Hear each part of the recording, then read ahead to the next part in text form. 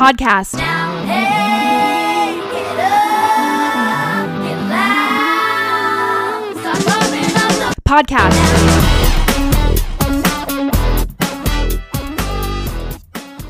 Hello and welcome to Pumping Up the Podcast. I'm your host, Elise Eldridge, and today we're going to be breaking down Season 2, Episode 15 of Hannah Montana. It's called Song Sung Bad, and I am joined once again by Alex Melleris. Hi, Alex.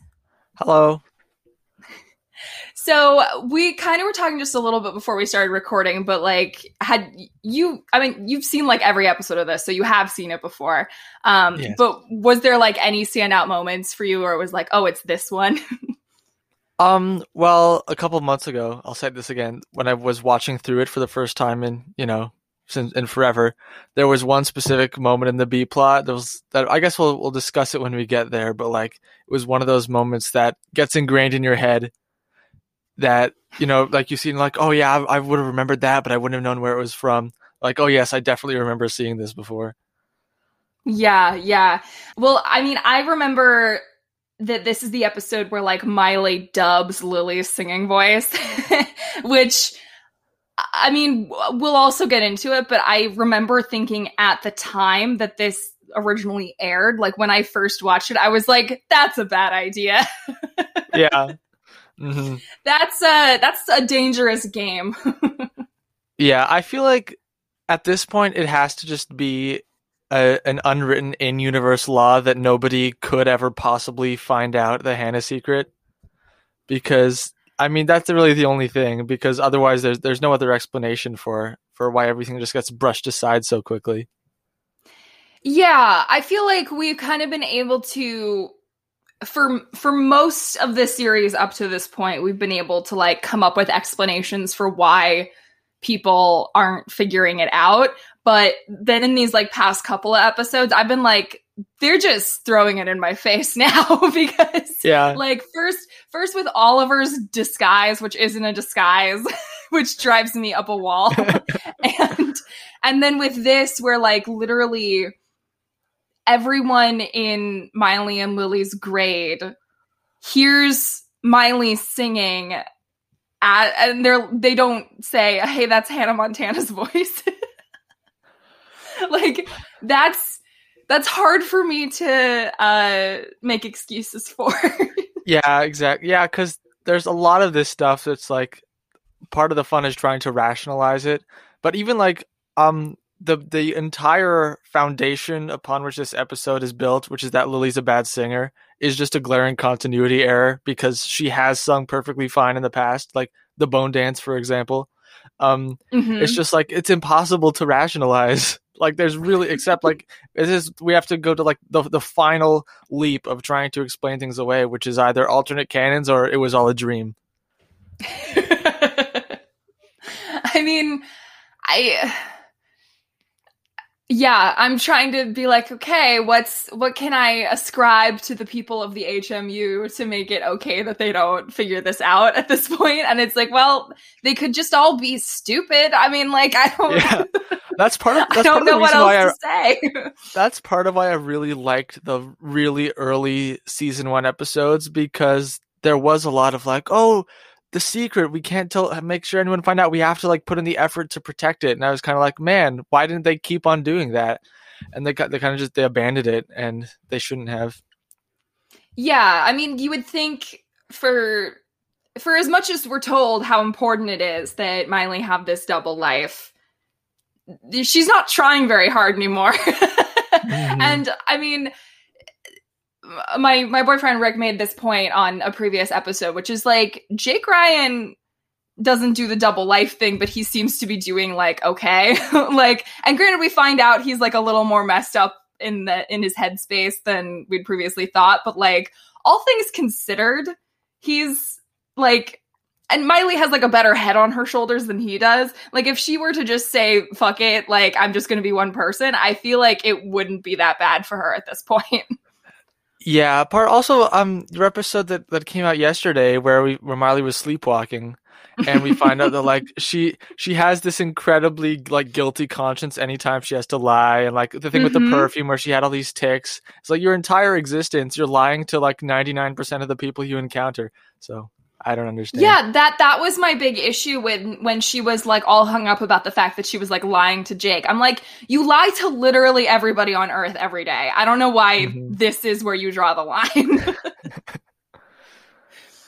So the episode starts with Hannah in the recording studio laying down 1 in a Million, which like this is like the 3rd or 4th time we've heard 1 in a Million, so I don't know why she's suddenly recording it in the studio. But I also think it's funny that whenever she's in the studio, it's just her sitting on a stool with like a microphone in front of her and like nothing else in the studio. Yeah. It's so just like they didn't even try to like dress the set. They're just like, just get her in this room. Yeah, hang a microphone from the ceiling, have a little stool, and there's no producer either. Unless is Robbie Ray the producer also? I guess that's what we're supposed to believe. How many jobs can one man have? I mean, I don't think I buy that he also produces her music. I like, okay, he writes it, fine. Produces it? I mean, come on. And then they make this CD for Lily, and like, it's implied that Robbie Ray is the one who like retouched it, and I'm like, how does he know how to do that? Yeah. Also, you mentioned that we've heard the song a couple times before, which is one of the things that leads me to believe that they're recording like alternate takes or something, because Lily afterwards says, that song is my mom's favorite. So like, if she's recording it for the first time right now, then Lily's mom wouldn't have ever heard it before. So this has to be like some sort of, I don't know, alternate version on the upcoming album. Oh my God. I mean, okay, so I'll eventually get this all answered relatively soon because we're getting very close to the episode that actually has Lily's mom in it. Yes. But I have been very curious as to how much Lily's parents know about their daughter's best friend's life. Because... Okay, do you want me to answer that question for you, or do you want to wait to be spoiled? Wait to see if you're for yourself. Okay, I'll say what my theories are. Okay. Because I know that Courtney's also very invested in that, which is why she's going to be on that episode.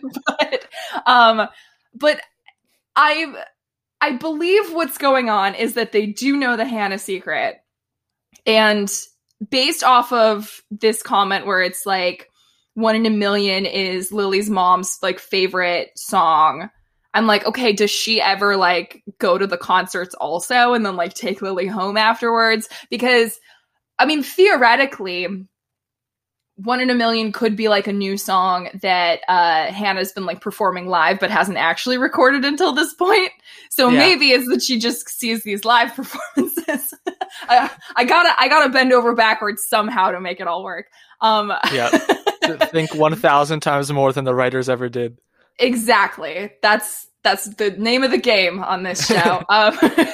So yeah, I think Lily's mom probably does know the Hannah secret. And I think, like I said about this topic before, they're not like going to address this on the show, but they must have the most ironclad NDAs imaginable. Yeah, they must. Like, every person that has to know the secret must just be like completely airtight under the law that they cannot say a word to anyone. About how like they must involve like the greatest lawyer they could possibly find. Yes. All this. Which honestly, Robbie Ray's probably the lawyer too. He's the, songwriter, producer, the lawyer. He does everything. You're probably right. I choose to believe that wouldn't be the case though, because I hate that so much. He needs to delegate. Clearly, Miley's career suffers when Robbie Ray takes over literally every role. Yep. So we hear a lot about Lily's mom in this episode, and we'll see her in a few weeks. But so Hannah's recording 1 in a Million. Robbie Ray and Lily as Lola are like the only two people in the studio, apparently. And after Miley is done recording, Lily's like, wow, that sounds so great. As a birthday gift to my mom, can you record that and I can give it to her? And I'm like, what? What? Because, okay, coming back to if she knows the Hannah secret, if she doesn't know the Hannah secret, it's just going to be a Hannah Montana song on a CD, which is not special. And if she does, then it's like, here's my friend singing a song for you, my mother. Like, that's a weird gift, right?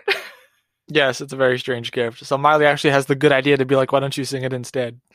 Yeah, that makes way more sense. I don't know why Lily was like, you make my mom's Do the gift. But yeah, so Miley suggests that Lily instead sing the song. I also think that 1 in a Million is an odd choice to give to your mother because it is like definitely explicitly a love song. But I mean, if it's her favorite, it's her favorite. But yeah, and Lily's like, well, I can't sing like you do. And Miley's like, everyone sounds better in a professional recording studio. And I was like, do they? I mean, sure, you have more tools at your disposal to, you know, after recording, make the voice sound good. But I feel like, and I mean, I've never sang in a studio or whatever, so I don't know. But I feel like it would take away, there'd be like no room to hide in like a recording studio. I feel like you'd be more likely to hear your imperfections, but what do I know? Yes, which brings me to another point, which is, why do bad singers in like fictional spaces never realize that they're a bad singer? Because like every bad singer I know is very aware of the fact that they're a bad singer, and like even some people who sing well are like, oh, I'm so terrible. And so I don't know, it felt kind of also out of character for Lily to all of a sudden like hear herself on the remix CD that sounds good, and then all of a sudden get a big head about like, oh yeah, I'm the greatest singer in the whole 9th grade or whatever.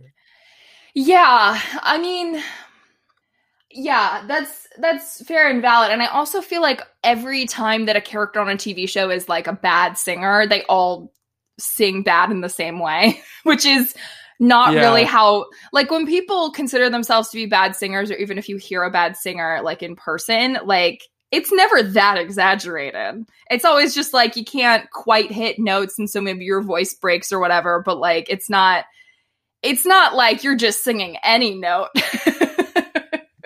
And like screaming in portions. Mm-hmm. But yeah, so I initially forgot that they like claimed to like auto-tuned Lily's voice or whatever, because I thought I was conflating the fact that Miley sings as Lily later with this as well. And I was like, wait, so Miley just went in and sang it again and was like, here you go. But that wasn't what happened. No. I feel like Lily would have figured that out. But yeah, so Lily sings the song. She's really bad. And I felt bad for Emily Osment because like we know that she can sing. And then, I mean, I guess my theory is so because she's so bad, Miley and Robbie Ray like retool the track and then make like a separate version where she sounds good. And I was like, that's probably just Emily Osment singing normally on the. I'm pretty sure it was like doctored one. Yeah, it sounded like her.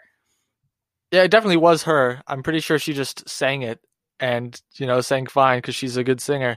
And, yeah. Okay, so I maybe should have done this before, but I'm looking up a video that I remember watching. It's from like Miss Mojo, and it probably because it's called like, it's like top 10 Hannah Montana plot holes or something, which the fact that there are enough to make a video about all the plot holes probably there's more than 10.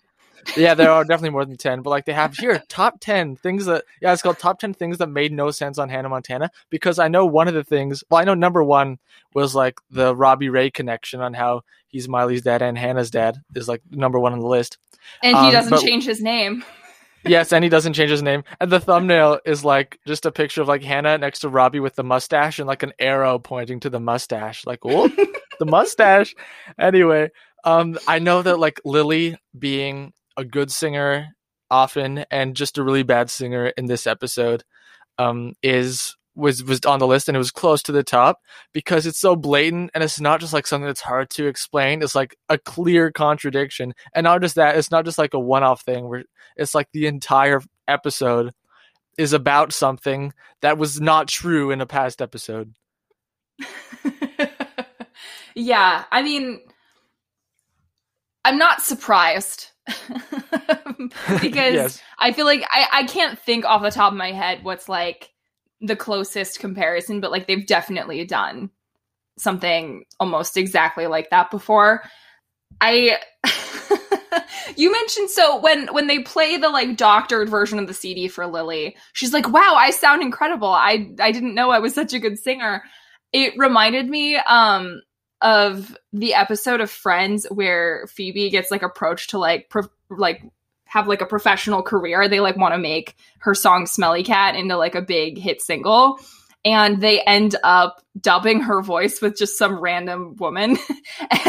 and Phoebe watches it, and everyone, all of her friends are like, because they know it's not her. And she's like, wow, I'm incredible. So I've definitely seen that trope done before. All right, so now that I You're know like- that Friends episode exists, this idea was stolen from Friends. I'm like 95% sure that they watched the Friends episode and said, hey, let's do that. No, I think you're probably right. I think they definitely, because I mean, it's not like like the makers of Hannah Montana didn't watch Friends with like the entire rest of the world when it was on. I mean, I just, they did. I mean, I think you're right. I think that's probably what the inspiration for that was. But so anyway, Lily thinks she's a great singer. And then the next day at school, or like someday at school, Mr. Corelli's like, hey, listen up, freshman. And it's just like the open like quad It's of just the like- school or whatever. Yeah, where everyone just is. Yeah, and I'm like, why not make an announcement like in the homeroom or something? Like, why is he like, he's like standing on the stairs. It reminded me of like High School Musical when like Sharpay's like just standing at the top of those stairs, This is like not what yelling I at everyone. want. Yeah. Yeah. Mr. But- Corelli, he like walked out of his classroom, walked down the stairs a little bit, and Elizabeth was like, I'm only going to say this once, so if anyone's not here, you better take the responsibility of telling them. And he says Yeah. the circus for the freshman fundraiser is no longer available, and then everyone was like actually sad about it, which I was I kind of know. surprised by. I was like, is the circus cool? Is like everyone was really looking forward to the circus? I was very taken aback by that as well. He was like, listen up, freshmen. So you know that circus I hired? They can't make it. And everyone's like, oh, no. Oh. And I'm like, you guys would not care that much. Like, a mandatory school event is going to not have, like, circus performers A at it. juggler. Like, they wouldn't care. But he's like, okay, because we can't get circus performers, Amber came up with an alternate idea, which is to do karaoke night, where all of you will be forced to sing in front of your classmates. Wait, did he say they'll all be forced to, or? 'Cause No, they but weren't. that's like what people take away from it, because everyone's like, oh, I don't want to do that. Yeah. And I mean, like, karaoke nights are like fun when it's like you and your friends, but if it was like everyone in your class, like that would suck. Like, Yes, it probably Even would. even if people were good, it would still not be very fun, because it would be like the good people showing off and then everyone else just like trying their best, which is kind of what it turned into. Yeah, see, the karaoke is fun because you get a mix of all kinds of talent levels. At least in theory. Well, you get to hear what, you know, songs people would choose to sing and all that. Although at this karaoke night, everybody exclusively sings Hannah Montana, which is really Yes. funny. All two singers. Yeah. Mhm. Well, I think we're probably if Amber is like, because we know she's like a big Hannah Montana fan or something. Yeah. So, and this was her idea, so maybe she was like, "All right, everyone, I just brought all my Hannah Montana CDs, my Hannah Montana mix CDs, and that's exactly what we're going to be doing here." Yeah, I mean, it was definitely interesting. I one thing that I feel like we don't talk about much about the HMU is just how popular Hannah Montana seems to be. Like, there doesn't seem to be anyone at their school, except for like that boy from like episode 4 or whatever. There doesn't seem to be anyone at their school that doesn't listen to Hannah Montana. And Mhm. everybody knows all the words to all the songs, and I find it very interesting that in this universe there is any artist that is like so universally popular. Like, even with like the most popular acts today, I mean, there's always somebody who's like a little contrarian that's like, actually, I don't really get it. And like, that's fine. But we just have zero evidence of that in the Hannah Montana universe. Everybody is always a Hannah fan. Yeah, well, yeah, besides, that guy she went on the disaster date with, he was like, hey, I don't really like Hannah Montana. And I guess like Selena Gomez, but that's it. Yeah, Michaela, yeah. I feel like it would kind of feel like a redone storyline if they brought someone who's like, yeah, I don't really like Hannah Montana, and then Miley had some sort of like crisis about how someone doesn't like her. Which, I mean, if she does seem to care a lot when people don't like her, and I'm like, you're a celebrity. You need to get okay with people not liking you. You are on a global stage right now. Yeah. So they announced it's going to be karaoke night, and then Amber and Ashley go over to Miley and Lily, and Amber like really goes after Miley pretty hard and is like, you're probably too gutless to sing in front of people. And they call her and Lily the tone deaf twins. And yeah, I'm like, where did this reputation come from? Exactly. I was like, why do you think Miley can't sing? Are you just purely being mean? Like how embarrassed would Amber be if Miley went up on stage and outsang her, which she can do? Like, easily. Why challenge her that much? Because like, what if she takes you up on it and she's better than you? You know what I just thought of right now? That would have been the perfect time for Miley to reveal her secret to everyone. If Amber's like, I bet you can't even sing. And then she just like pulls her wig out of her pocket and reveals that she's Hannah Montana right then and there. Everyone's favorite singer. Yeah, everyone's favorite singer. Also, I mean, you mentioned the bone dance earlier. Like, Miley was like singing that at school. She wasn't like singing full out or anything, but like she clearly wasn't tone deaf. And like, I'm sure everybody in the school heard about the bone dance because it was such a big deal that day. Yeah, it must have. Oh well, either alternate canons or it was all a dream. We've established this. Yes, that's how we must explain it away. Amber refers to Lily as Smelly Clarkson because they have to shoehorn in Kelly Clarkson in some way. And then Ashley calls Lily Celine Pion. Not quite as good of a comeback, but I feel like we could brainstorm better things than that, but maybe that was what they were going for. Probably. Yeah, they were probably like, oh, Ashley's insults aren't as good. Yeah. Lily is very excited to prove them wrong. She's like, you guys don't even know. I'm an amazing singer. I'm going to wipe the fucking stage with you. like you're going to go crying to your mommy when I'm done singing. But my Miley's singing like, will destroy your spirits. Yeah. Miley's like, oh shit. Because now Lily has pledged to sing in front of the entire class, including Amber and Ashley, who, as we know, are very vicious. So she's like, well, everybody's caught between like a rock and a hard place for like most of this episode. Miley is for the first bit, and then once Lily finds out, she's also in there, and she's like, oh gosh, what am I gonna do? Miley's like, I guess I can try and help Lily be a better singer, and she like tries to do scales with her, but Lily just like sings the wrong notes again, which like she still has ears, you know.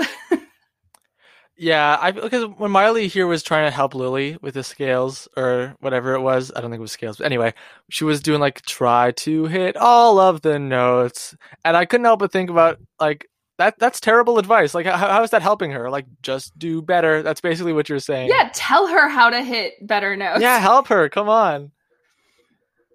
Yeah, okay, I know Miley has natural talent. But, like, she has to have had singing lessons at some point. If she's a professional at this level, she must have a vocal coach. She must know, here are exercises you can do that will actually help you. But she decides not to do that, I guess. She's desperate, but she's not that desperate to actually try something that would work. Yeah, she just tries to say, hey, try to sing all of the notes, Lily. All right, I have something to say about what happens next. Because, okay, so Robbie Ray walks in.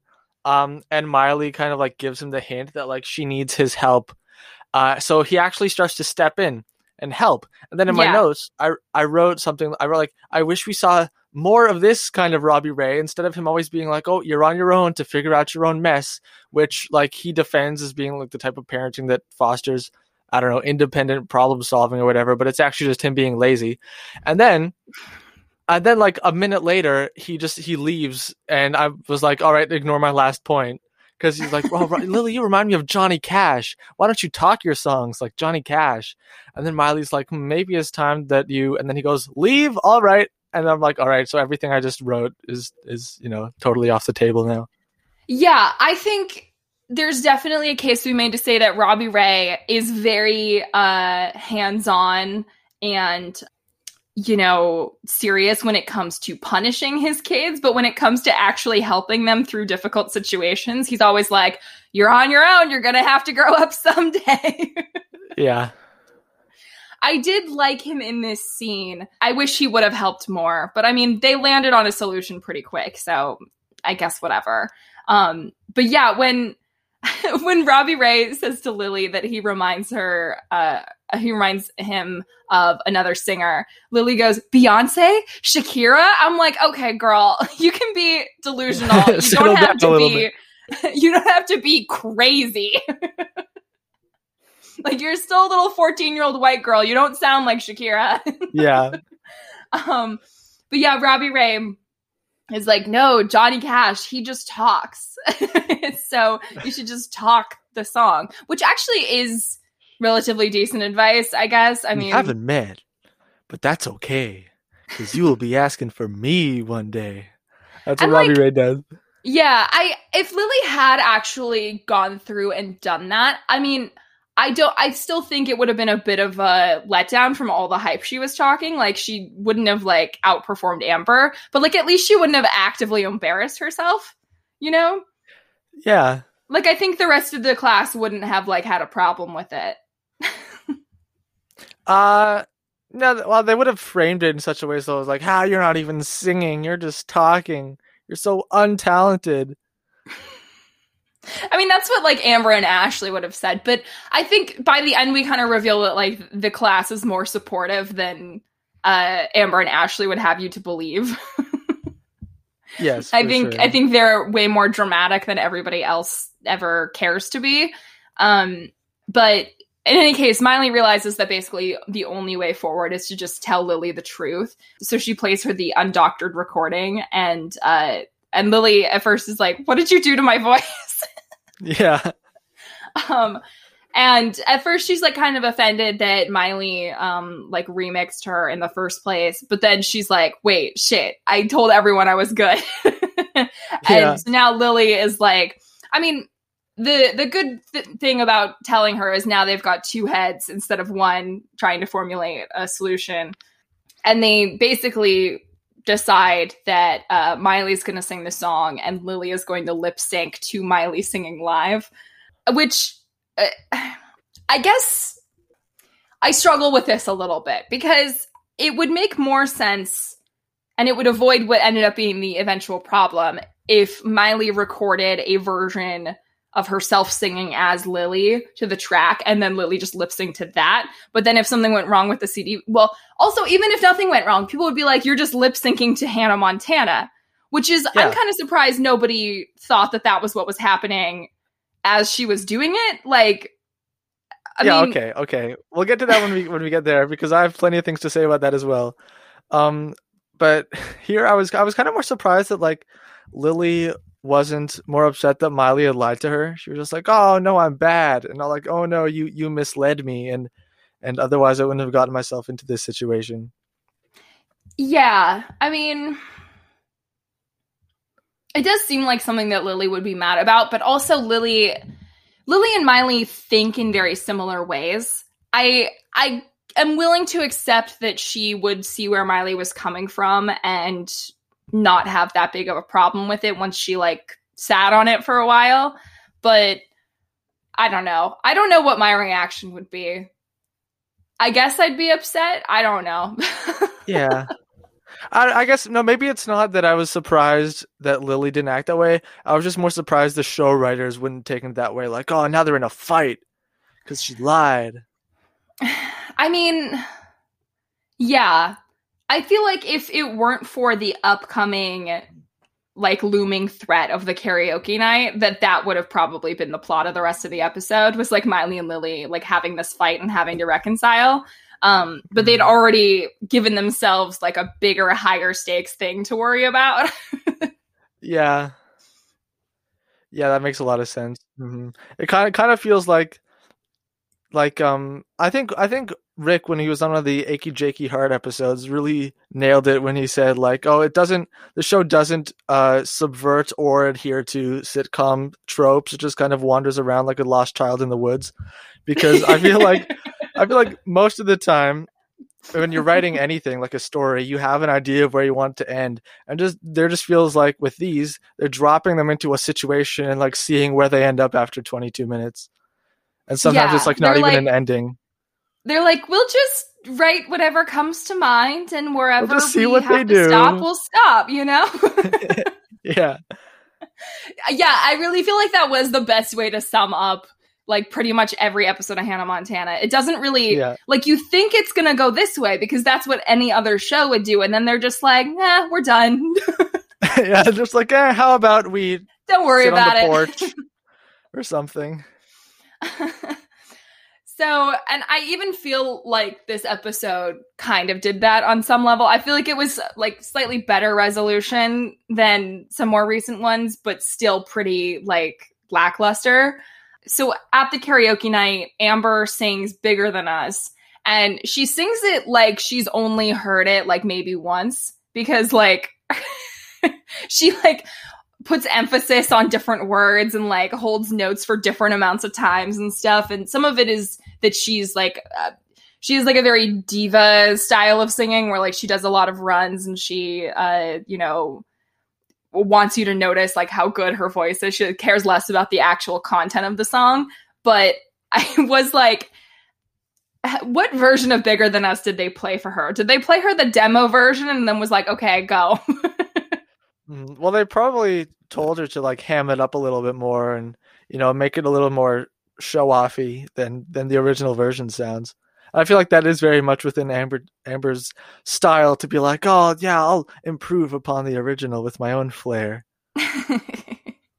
So, Oliver, I guess the way they describe this is just nonsense. It's not real, but Oliver, like, I guess patched the mics together, or did the sound system or whatever, so that Miley like is ripped sitting... the wires and then connected them. Yeah, something like that.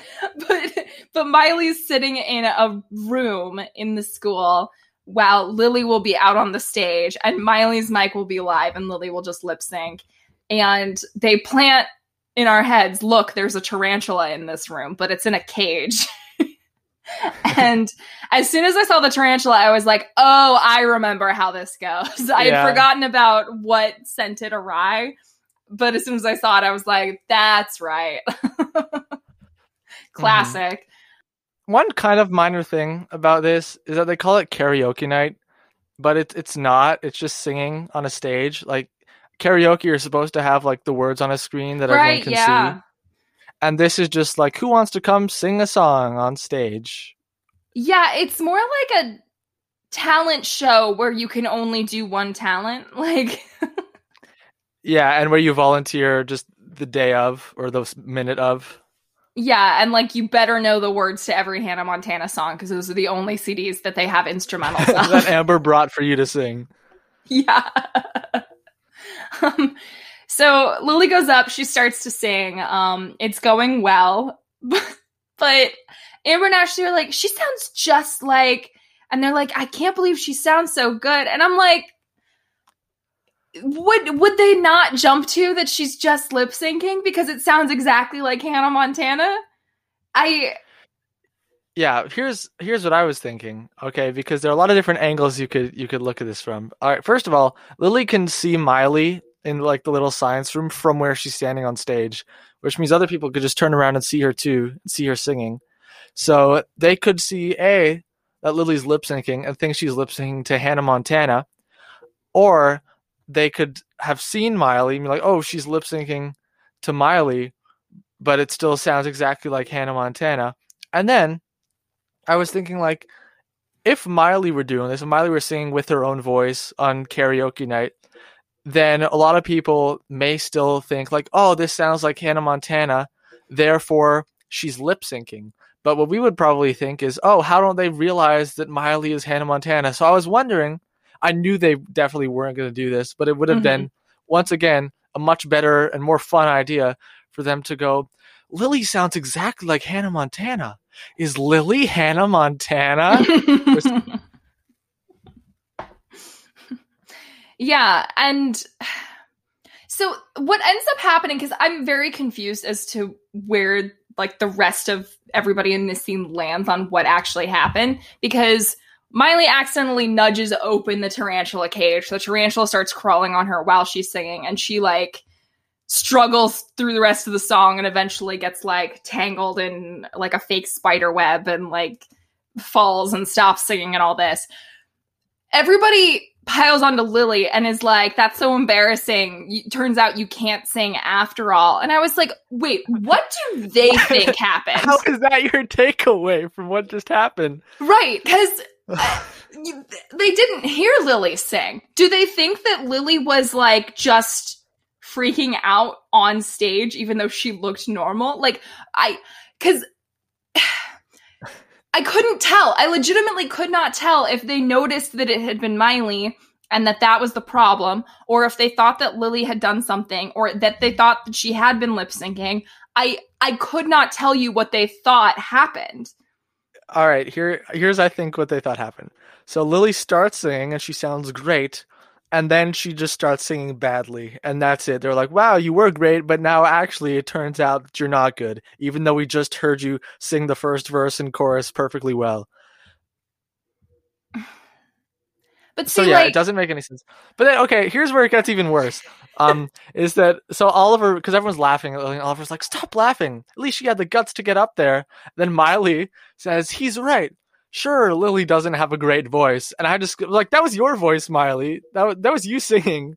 Yeah, I think this is why I was so confused, because theoretically, these people can believe that Lily had like a strong start to the song and then, I don't know, got nervous or something and started sounding weird. She still didn't sound like as bad as Lily normally sounds. And nobody's heard what Lily sounds like. Nobody, except Miley and Oliver. And so why Miley is like, sure, Lily's a bad singer is beyond me. Like, is she trying to cover her own ass to be like, that wasn't me singing in the science room. It wasn't me at all. Like, I was so confused as to how they tried to tie this up.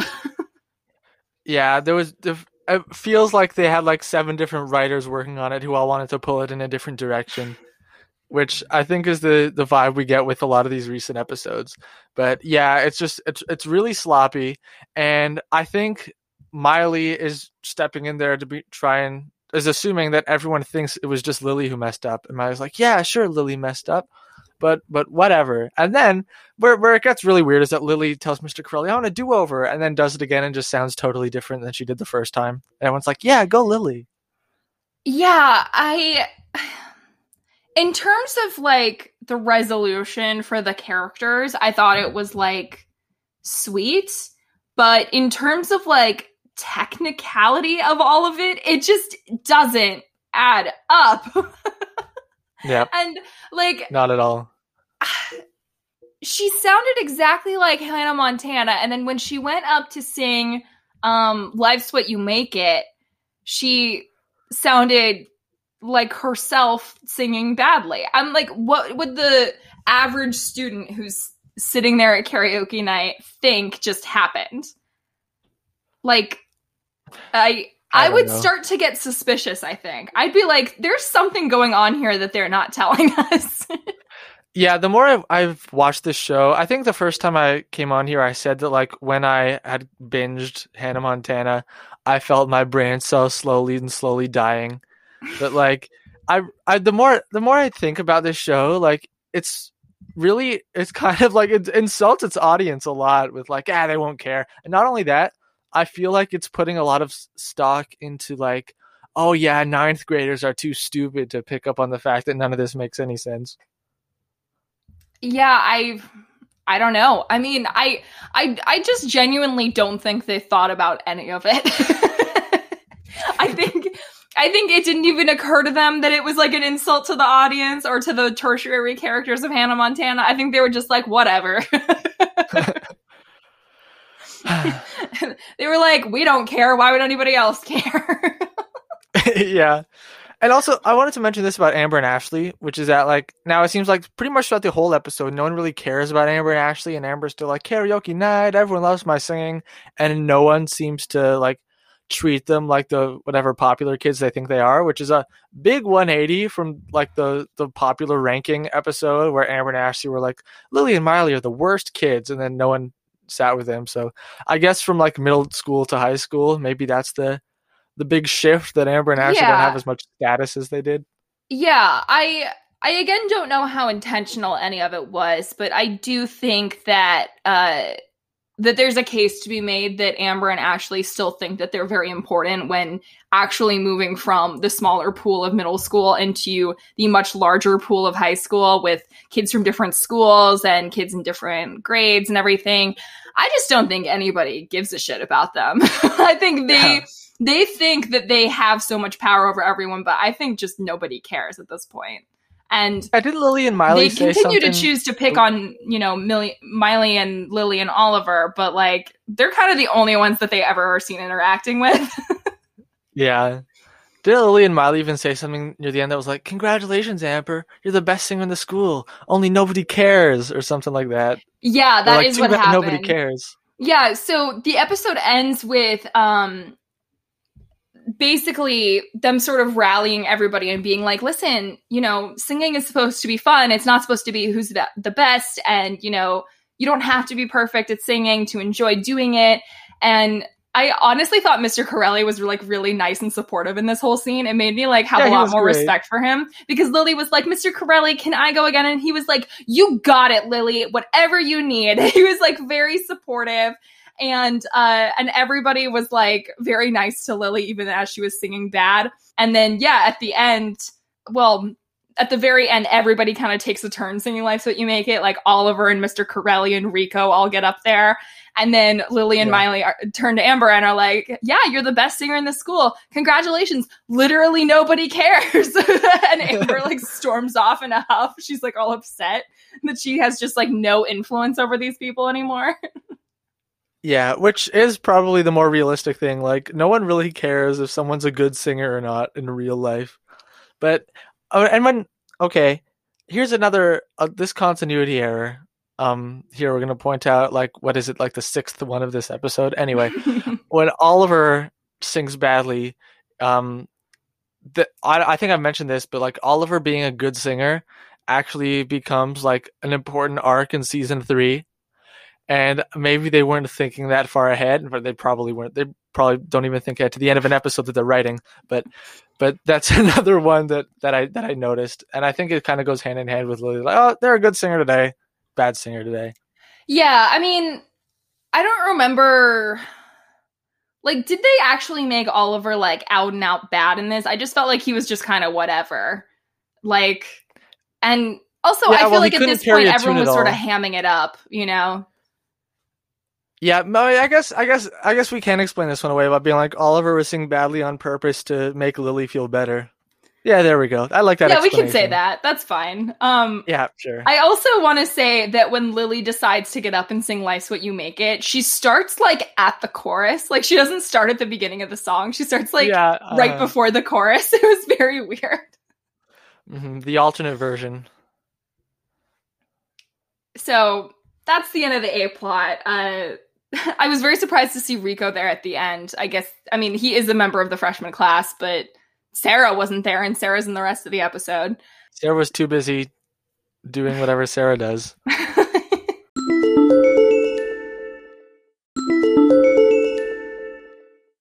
So the B plot starts with Rico entering, and he has like a very like thick head of hair on him. It's like, mullet isn't the right word because it's not like long enough to be a mullet, but it's kind of like on its way to mullethood.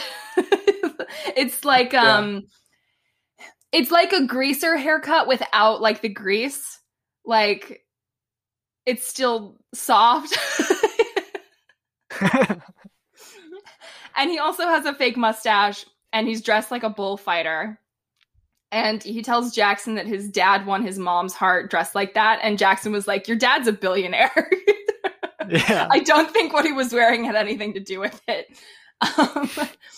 And apparently Rico is dressed like this because he wants to woo Sarah because he really likes her. And I was like, this is an interesting little bit of intrigue because Rico goes to school with 14-year-olds and only socializes with 14-year-olds, but he himself is significantly younger and smaller than all those people. So yeah, what Is happens he supposed to be like when he gets 11 a crush on or someone? 12, 11? I think, I mean, it's really hard to tell with him because he's so small even for his age, you know? Yeah. I've always just assumed he's very young. Yeah. Yeah, I think 11 probably about now, but like, man, I couldn't really get into this B plot that much just because Rico having a crush on Sarah of all people is really not believable to me, just because it's like, you know, Rico, you come from like a bourgeoisie family, and Sarah wrote a letter to the president to, you know, return Arizona to its indigenous peoples. Like, those are conflicting things. So I know. I think they were like, who is the most shocking person we could say Rico has a crush on? yeah. I will say that like Sarah is so written ahead of her time. Sarah would fit right in today, but back then, like I can't believe how well they nailed her characterization like 10 years too early. Like Yeah, well, it's more so like I do have a lot of, because like if Sarah existed, like Sarah could be a great protagonist of a show like that comes out this year that everyone would really love. But I think I've mentioned this before, is that she just totally played for laughs in 2007, which exactly which does bother me. And like, especially when she's talking to Jackson and she's like, the president got my letter and agreed to give Arizona back to the Apaches. And like, it's so, and then like the laugh track plays, of course. And it's like so condescending towards her just because she's like the only kind character on the entire show. She's just like, I wish land could be returned to its indigenous people. And the show was like, ha ha ha, naive little girl. Don't you know colonialism is great? When really it's like, Sarah's correct. Death to colonial empires. But anyway. I mean, I don't think anyone in the target audience of this in 2007 knew what the fuck she had just said. Like, I don't think, because it just wasn't part of like mainstream talking points at that point. And also like, I certainly don't think, I mean, when I was in middle school, like it was a different time and it wasn't that long ago, but it like, in terms of how far our culture and cultural like moral ideas have shifted, it is like seismic. And I've been thinking about this a lot because I've been rewatching stuff from around that era, and I'm just like, God, things changed so fast in the public consciousness. Because like they even make a crack about her like wanting something gluten-free in this, which like this is like way before, you know, gluten intolerance was like something everybody knew about. I mean, wait, I don't even remember. Like, I didn't pick up on that. It was just like, oh yeah, sometimes people want gluten-free stuff. Like, when even was that? So Jackson says that that like his idea of a good time isn't sitting by the campfire with Sarah eating gluten-free marshmallows. And I was like, hold on a second. Because I was pretty sure marshmallows were gluten-free just like as a baseline. And I looked it up, and sure enough, the vast majority of marshmallows on the market are just gluten-free, you know, by nature. So like, I don't know why that was the food that they chose to like be like, stupid Sarah with her stupid gluten-free, good for the planet or whatever. And I'm like, most marshmallows are gluten-free. I don't know what you're talking about. Like, there's a chance Jackson's never had a marshmallow with gluten in it in his life. Yeah, probably. I think probably this is probably just Jackson being an idiot, because Sarah's like, and then we can eat marshmallows because they're gluten-free. And then Jackson's like, oh, that sounds good for you or whatever. Women be high maintenance. So.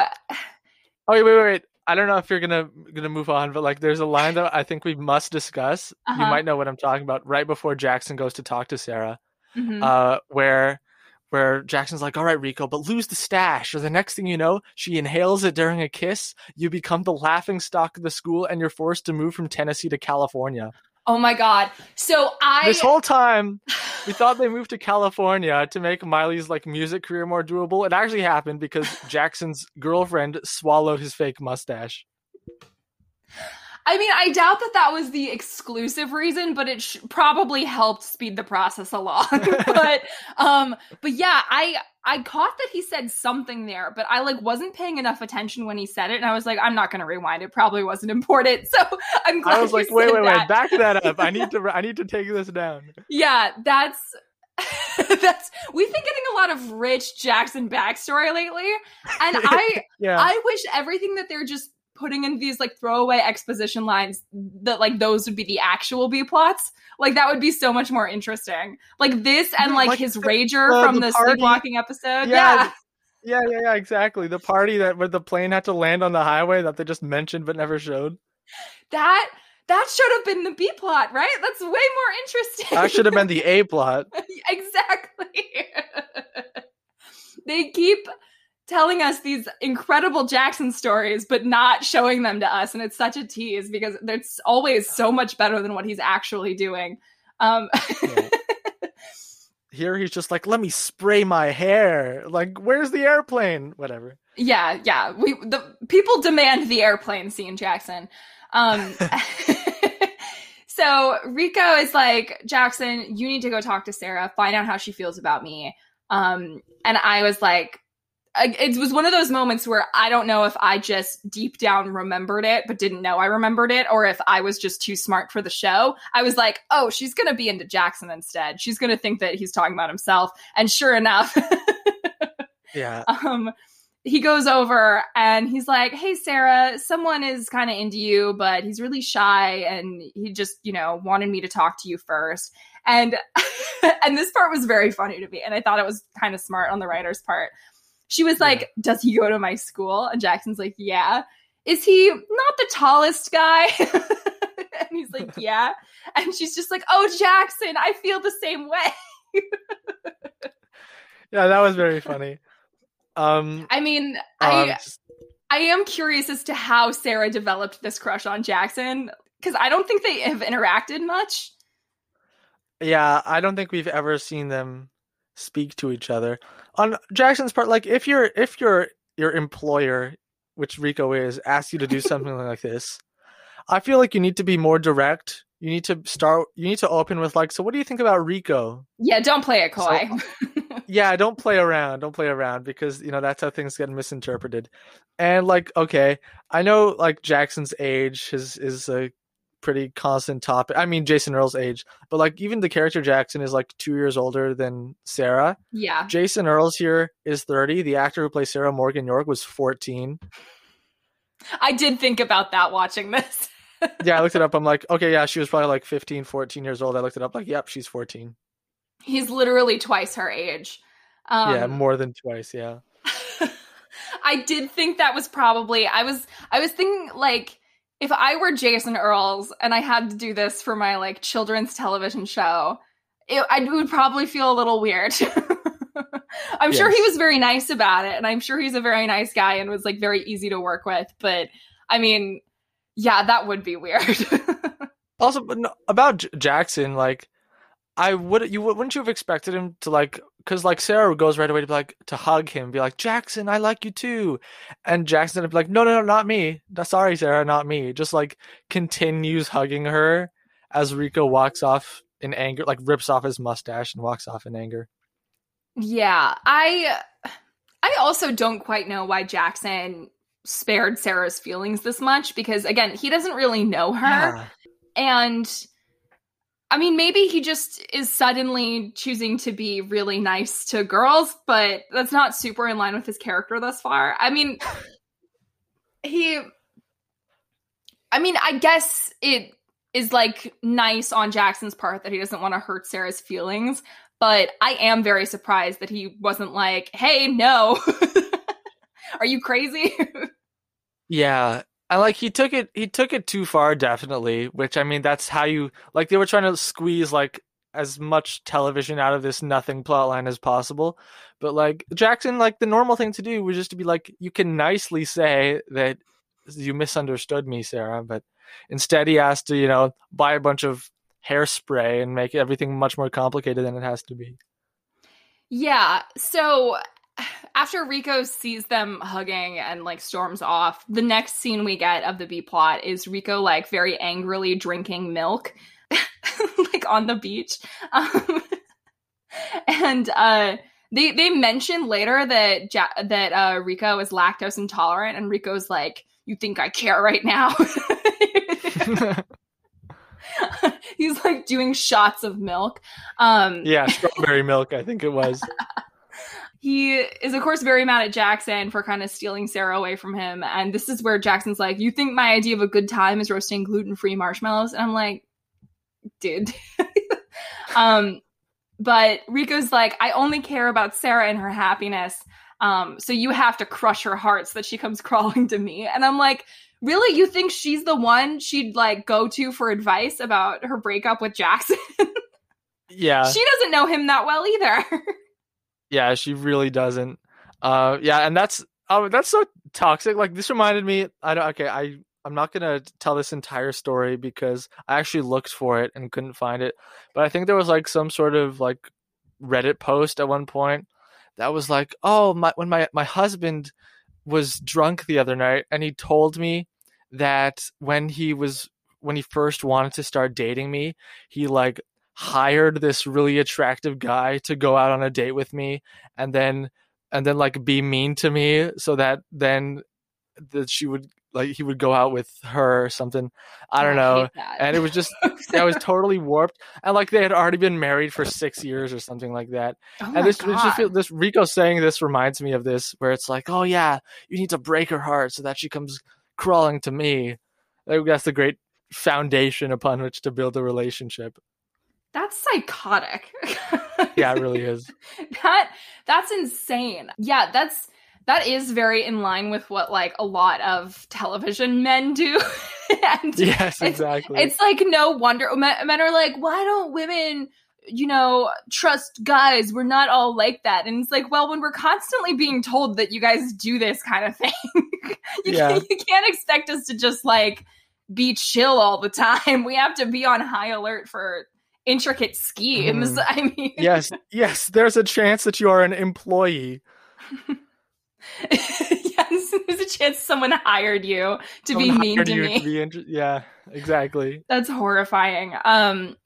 Also, I guess Sarah wants her and Jackson to get typhoid shots so that they can like go build houses somewhere. And Rico's like, "That should be me getting a typhoid shot." And I'm like, are you even old enough? Yeah, in Tanzania, which is so unlike Rico to be interested in like going to build houses. Mm-hmm.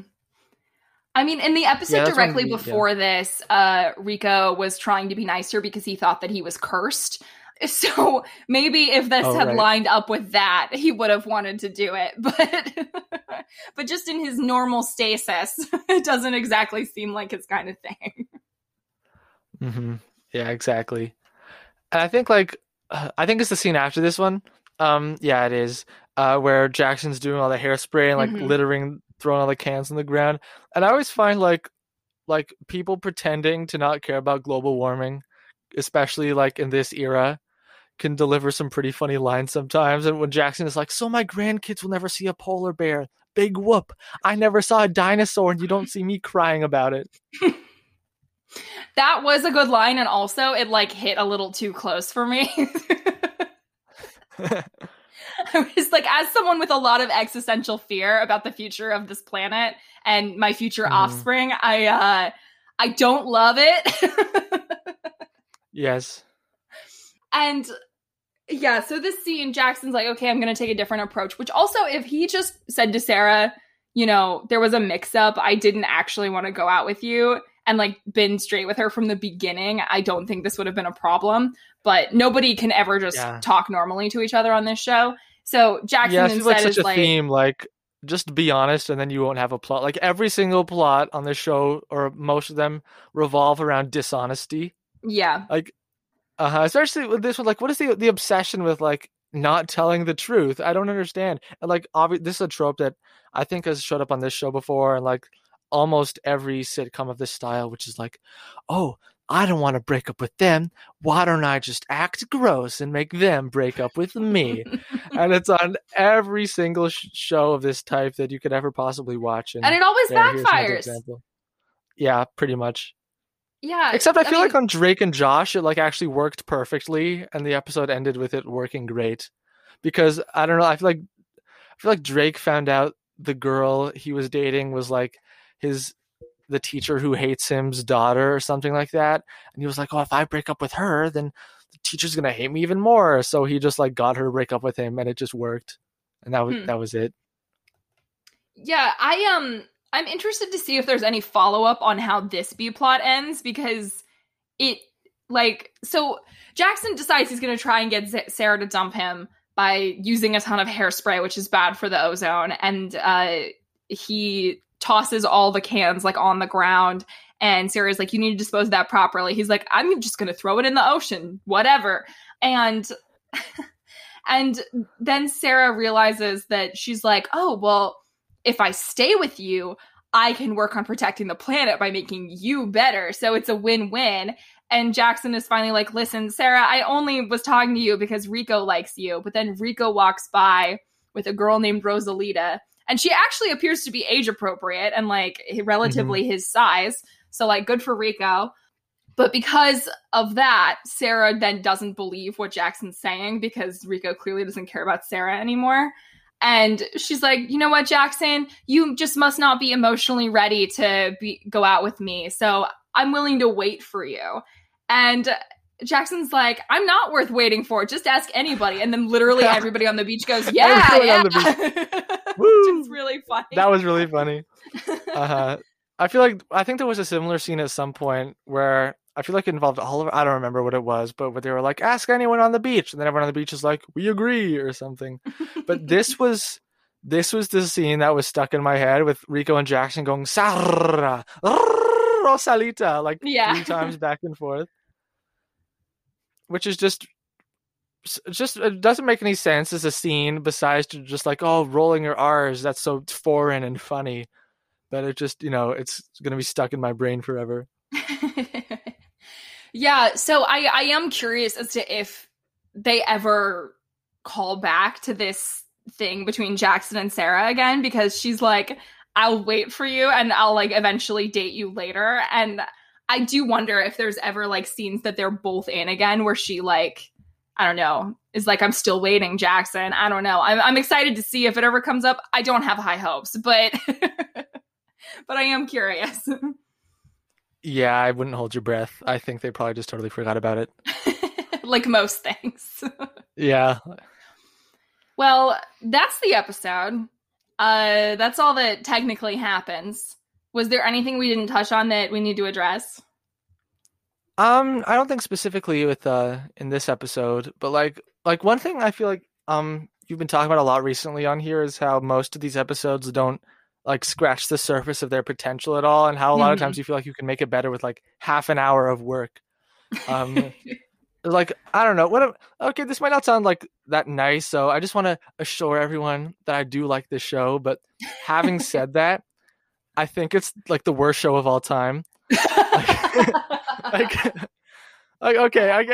guess like what I mean to say is that like it's like the worst crafted show of all. Like I just finished watching DuckTales 2017, and it was really good. Like every detail of the lore and the universe and every character was like so meticulously planned out, and it really requires a lot of like engagement, and it asks like a lot of the audience. And then we compare that to Hannah Montana, where like they can't even decide whether Lily's a good singer or not.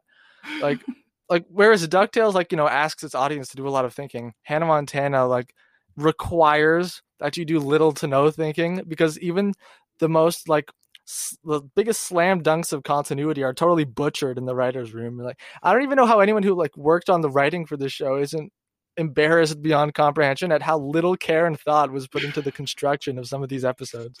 It really is. But I do like the show. Yeah, I mean, like, I have a lot of fun watching it, and also, it just, coming back to it, the thing is, you see the potential in pretty much every episode. You see the potential for how this could go and how it could be well constructed. And they just like don't give a shit about structure or about creating satisfying endings to episodes. They just are like Rick said, I think he really hit the nail on the head with that analogy. They're like, okay, we're going to start here. Then we're going to just wander around in the woods for a while aimlessly. And you know, finish. And then the episode will end. And who cares if it lives up to its potential? Who cares if it feels satisfying and like a coherent ending? They just don't care. They're like, let's just write these characters talking and like getting into antics and not actually learning anything. And I mean, to even compare it to a show that came like before it that's very similar, a show like Lizzie McGuire, for example, which had the same running time, was on the same network, had the same target audience, and pretty much every episode of Lizzie McGuire is put together very well and has like a clear beginning, middle, end, clear stakes, clear resolution always that feels genuine. And then this show, it's just like, okay, we have a problem. We're going to try some different ways to solve it. It might work, and then the episode will be over. And no one will have learned anything. Yeah, I feel like this isn't as much of a problem on any other Disney Channel show, that like nothing makes any sense at all. Like, which I think really speaks to the power of marketing, which is that like this show is clearly the least thought out of all of them, and yet it remains to be the most popular one. Yeah, it still has a huge fan base, and I mean it made a really big star out of its lead, and the music is good, and you know, it made a ton of money just off like soundtracks and merchandise. And yeah, I think they realized that, you know, they didn't have to put in very much effort for it to still be a cash cow. And so they were like, we'll just skate. It's fine. Yeah, pretty much. I will say that like, I feel like there's like a few different categories of Hannah Montana episode quality levels. Like there's genuinely funny, if maybe not well constructed. There's, you know, it's got some good moments, but it's mostly forgettable. There's like pure forgettable, nothing is of any consequence. And then there's like, and then there's Bad Moose Rising. Bad. Bad Moose Rising, yeah. Where just everything that happens, you're like, what? And this, I think, was nothing of consequence happens, mostly forgettable, but has its moments, you know? Like, it's still pleasant to watch, you know? It wasn't like, I mean, the sleepwalking episode and, like, the episode with the 2 bathrooms, both of those, I was like, when is this over? Those both felt like they were so long, despite being the same 20 minutes as every other episode. Yeah, I think probably like the weirdest episode of Hannah Montana was the one where she like lost her voice and had to get the surgery. Then half of it was a dream with her mom in it, and then there was no resolution. It was so strange. Yeah, I mean, you heard I like was losing my mind in that, where I'm like, this feels paranormal and nobody's talking about it, and they're just brushing it aside, the fact that like this ghost can talk to her family. In the Hannah Montana universe. Well, okay, my memory's a little fuzzy on that one, but I remember thinking like, oh, I don't think it's paranormal. I think it's just a dream. Like, I don't think Lily and Oliver and everyone else was actually conscious within Miley's imagination. No, but Robbie Ray was, because after Miley leaves the dream, he and his dead wife have like a conversation. And then, like, he has a dream later that calls back to the conversation from Miley's dream. I was like, what is going on? Are you sure that the initial conversation wasn't just Robbie Ray's dream? Yes, because it was part of Miley's dream. It happens, and then Miley is seen smiling in her bed. Maybe that conversation between them and Miley's dream, I don't remember the details of the conversation, but there's a chance that like it had happened in real life and Miley was kind of remembering it. And so that's why Robbie Ray knew about it, because it was a conversation that had actually happened in real life. Maybe. That episode was so bizarre. It was so bizarre. I'd be curious to know if you actually like sat down and watched that, what your take on the whole thing would be right now. Because I mean, granted, that was like a couple months ago that I did that, but it was bonkers. I was like, this shouldn't work. And it doesn't. No. Okay, any last final thoughts? We get it all done? Yeah, I think we covered everything now. Okay. Including an episode from like several months ago.